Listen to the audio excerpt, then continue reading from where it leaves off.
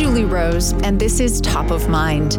I have been a radio journalist for 2 decades, but a few years ago, I found myself avoiding the news for long stretches because of how depressing and divisive it all seems. I still wanted to be informed and engaged on important issues, though, and I figured I couldn't be alone in that. So we created this podcast.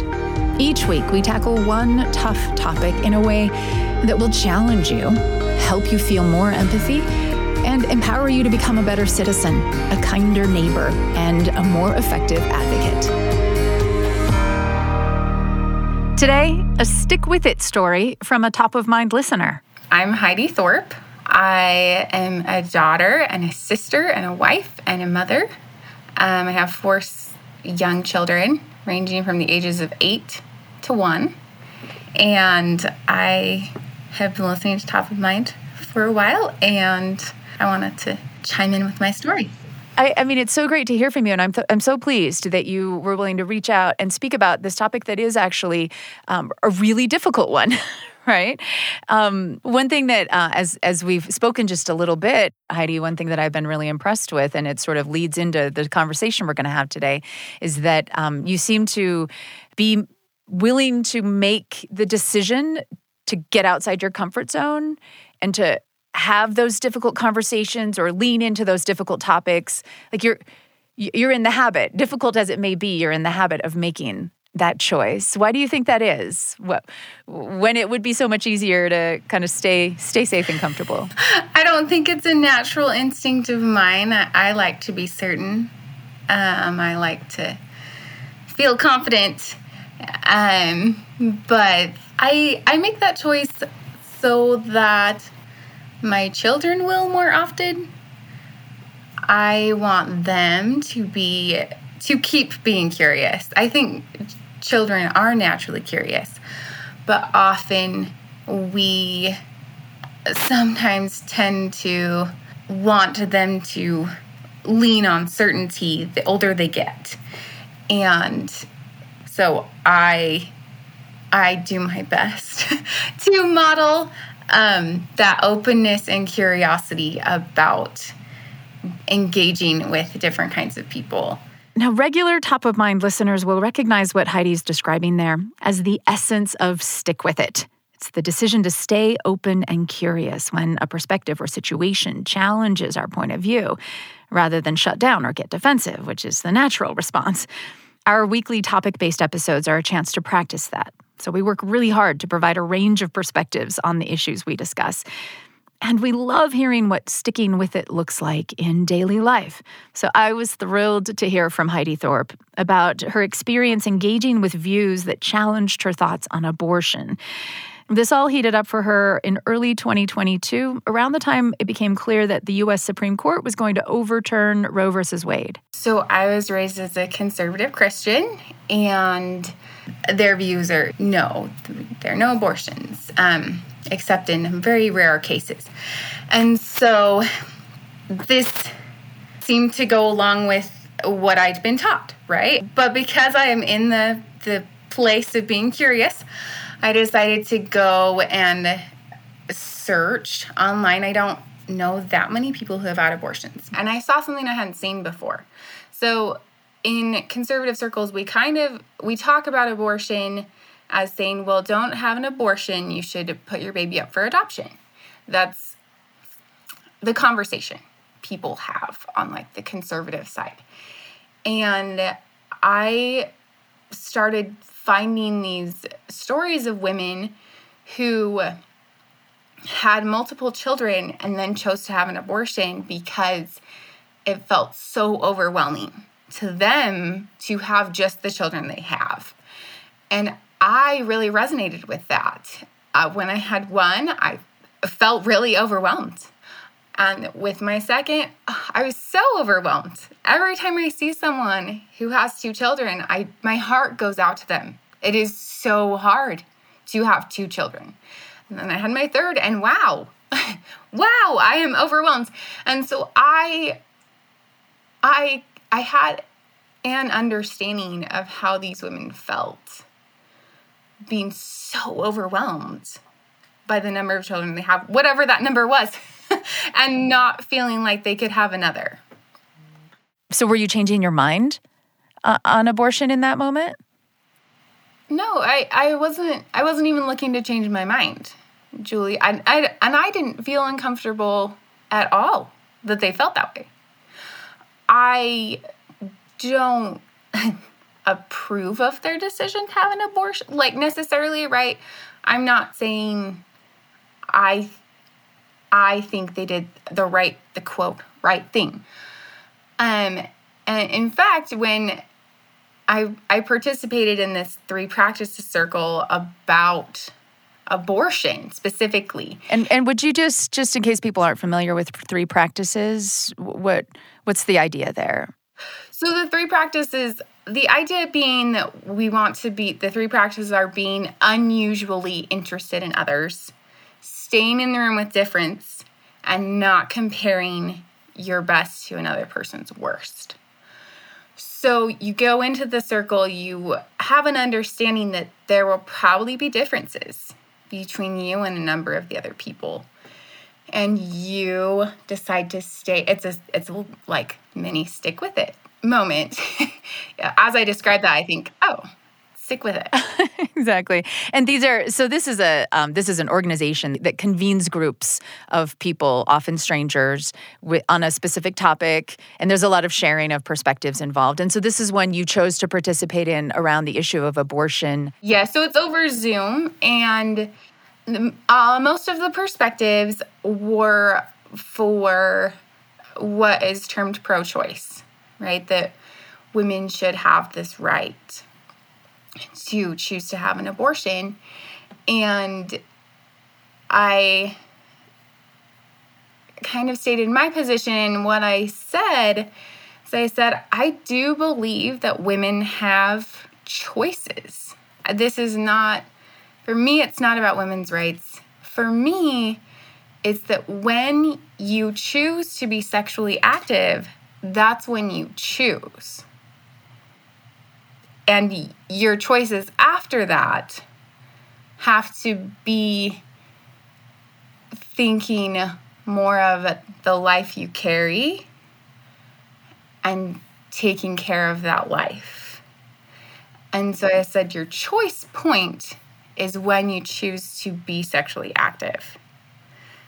And for me, after that, we take responsibility. And then what happened? Yes. So a few weeks after that, I discovered that I was pregnant.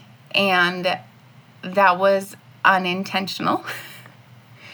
And I already felt really overwhelmed by 3 children, and I really was. And with my past pregnancies, I had a hard time trying to figure out how to feed my babies and get them enough. And at times I felt really guilty for not feeding them what I thought was the right way. And so I'd experienced a lot of postpartum depression. And with my 3rd, there was a point where I was in a really dark place. And becoming pregnant again really brought a lot of those same feelings that those women had.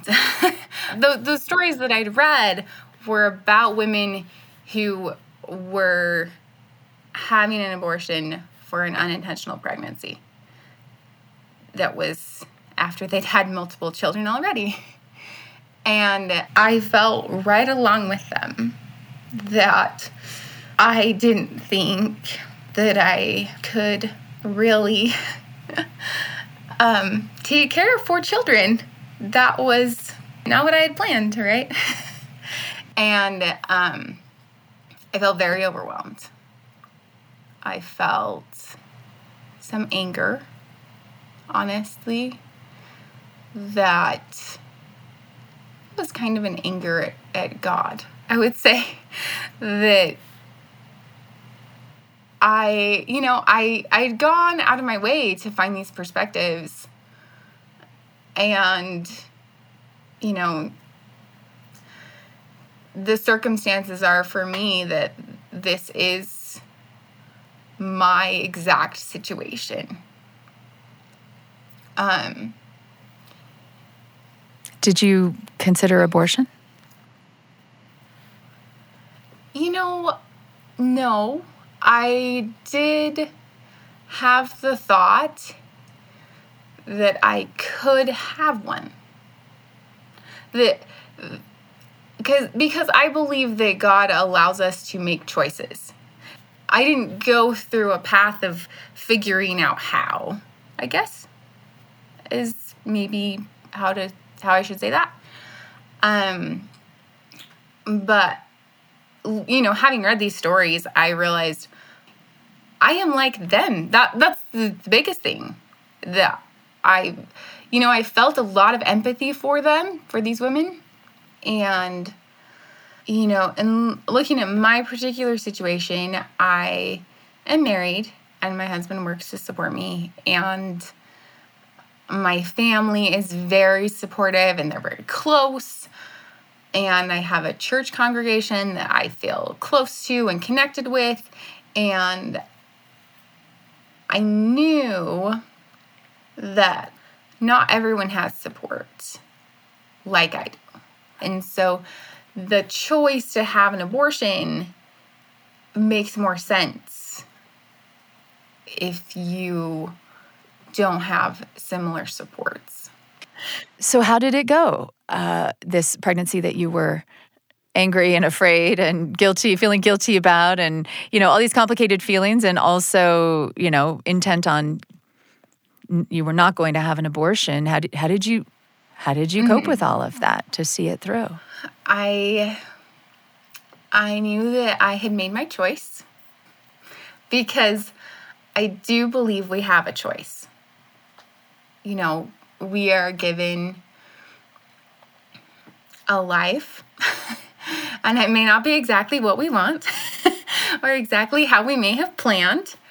And what I can do with that is err on the side of positive, I think is what I'll say. And so I chose to, instead of thinking about how overwhelming it would be to have 4 children, I thought, wow, I am growing this new life inside of me, this new person that I have the chance to get to know, that I have the chance to, bring into my own children's lives as their sibling. This is an opportunity. And I had a home birth, and I actually had midwives who came to my home for my appointments. And so it was great. I didn't have to think about trying to get out for my appointments. I didn't have to think about if there was snow when she was born, which there was. And so I stayed in the moment, I think is the best way to put it. So it went amazing. My pregnancy was really good. I chose to, I have these affirmations that I listen to throughout my pregnancy to help me feel more positive and more empowered. And I also turned off all my social media accounts. So that was, yeah. I didn't have the, I don't know. I think there's a lot of doom and gloom there right now. I don't know. Haven't been there for a while, but I stayed away. Yeah. I'm so glad that it went better for you. It's so much better than what you had been dreading could have been the case. But it really strikes me that this whole journey for you of choosing to do the hard things and to stay uncomfortable, really was about a shifting perspective, a deepening perspective on the nature of choice itself. That along the way, your fundamental view on abortion never changed, hasn't changed, and yet you've come to a much more nuanced understanding of what it means when we boil it down to a simple question of choice and what that choice should look like. Yes. And what I realized is that so often when we talk about abortion, when we talk about a woman's right to have an abortion, or if she shouldn't have an abortion, we frame parenting culturally as kind of a solo endeavor. And if parenting, if it is just me, or even if it is just me and my husband, even one child is almost too many. And so how we framed it into this situation of it is you, one individual, making one choice, isolated and separate from all the rest of the world, carrying this pregnancy to term. If that is the truth, and that's how you're taught, and that's how you're raised, and that's how we talk about it, then abortion does make sense. So I choose to speak about it differently so that we can have a greater collective understanding of what it means to have a child. So what do you see then is lacking in our communities, in society around childbearing and pregnancy that based on this concept of choice that you've just outlined? What's missing is understanding how bringing a child into the world is a community endeavor. It's not just me and all those other women I read about. Oh, yes. We should see it more as we, a community. It takes a village to raise a child. It's a phrase that's used. And it's true. And when Julie, when I say something like, I believe women should carry their babies to term, or I believe you should carry pregnancies full term, I am saying I, as a member of the community, will support you. I will. I cannot say something like that and not support you. In what ways? What does that support need to look like in order for you to be able to really stand behind that statement? What it looks like is different for everyone, but one of the biggest things that I hope people do is I introduced myself as a daughter and a sister and a wife and a mother, and I hope that people see me and women like me as their sister. Or if you're, older and you could be my parent, then you see me as your daughter. Or you see me as a fellow wife or a fellow mother, if those titles relate to you.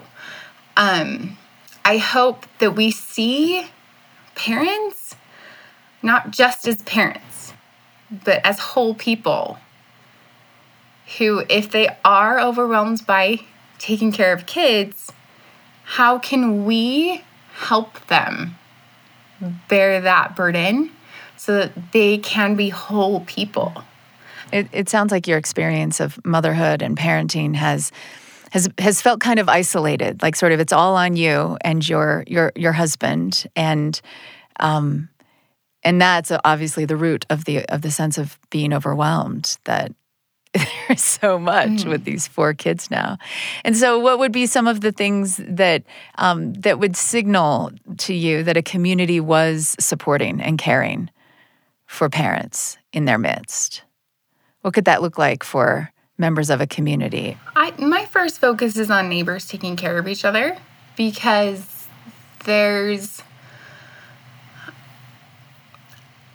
a lot of differences in socioeconomic level and class and how your neighborhood's structured, or whether there are even that many people who have children, or whether if you are in a neighborhood that's like mine, where a lot of moms do take care of their own children. Things like free childcare don't really fit into a support for me personally, or for the other women I know in my area. Think about like a couple hours you could give to help them watch their kids, or if you could mentor them if they're wanting to go back to work. I hope people think of a way that they could even just change their mindset about parents. Yes, we made this choice, right? I mentioned that. I made a choice, right? Yes, I made this choice, but that choice doesn't define me. And that choice shouldn't define me or anyone else. Because we've all made a lot of choices, Julie. And we all would love to have grace extended to us if we're having a hard time, rather than judgment, right? When we look, I hope just changing your thought pattern. If you see someone who has multiple children, or even thinking like, oh, they have too many children. That's a judgment, right?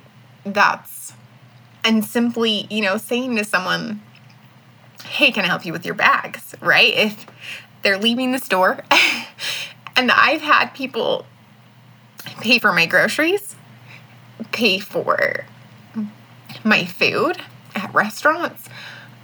People are kind, Julie.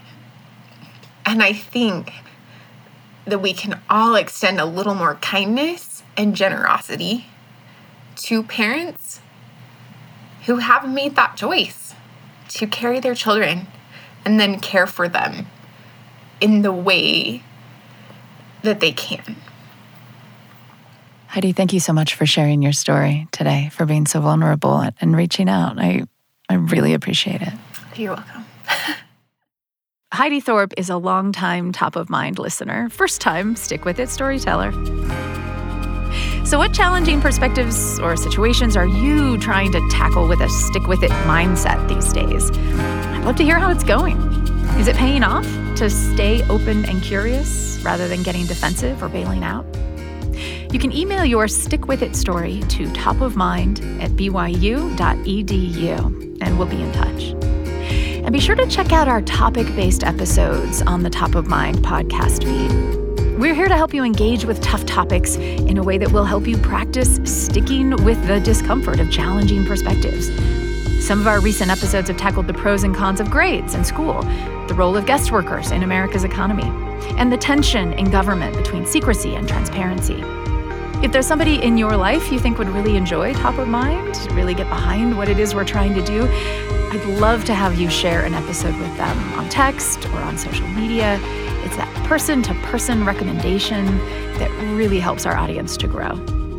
Top of Mind is a BYU Radio podcast. I'm Julie Rose. We'll talk soon.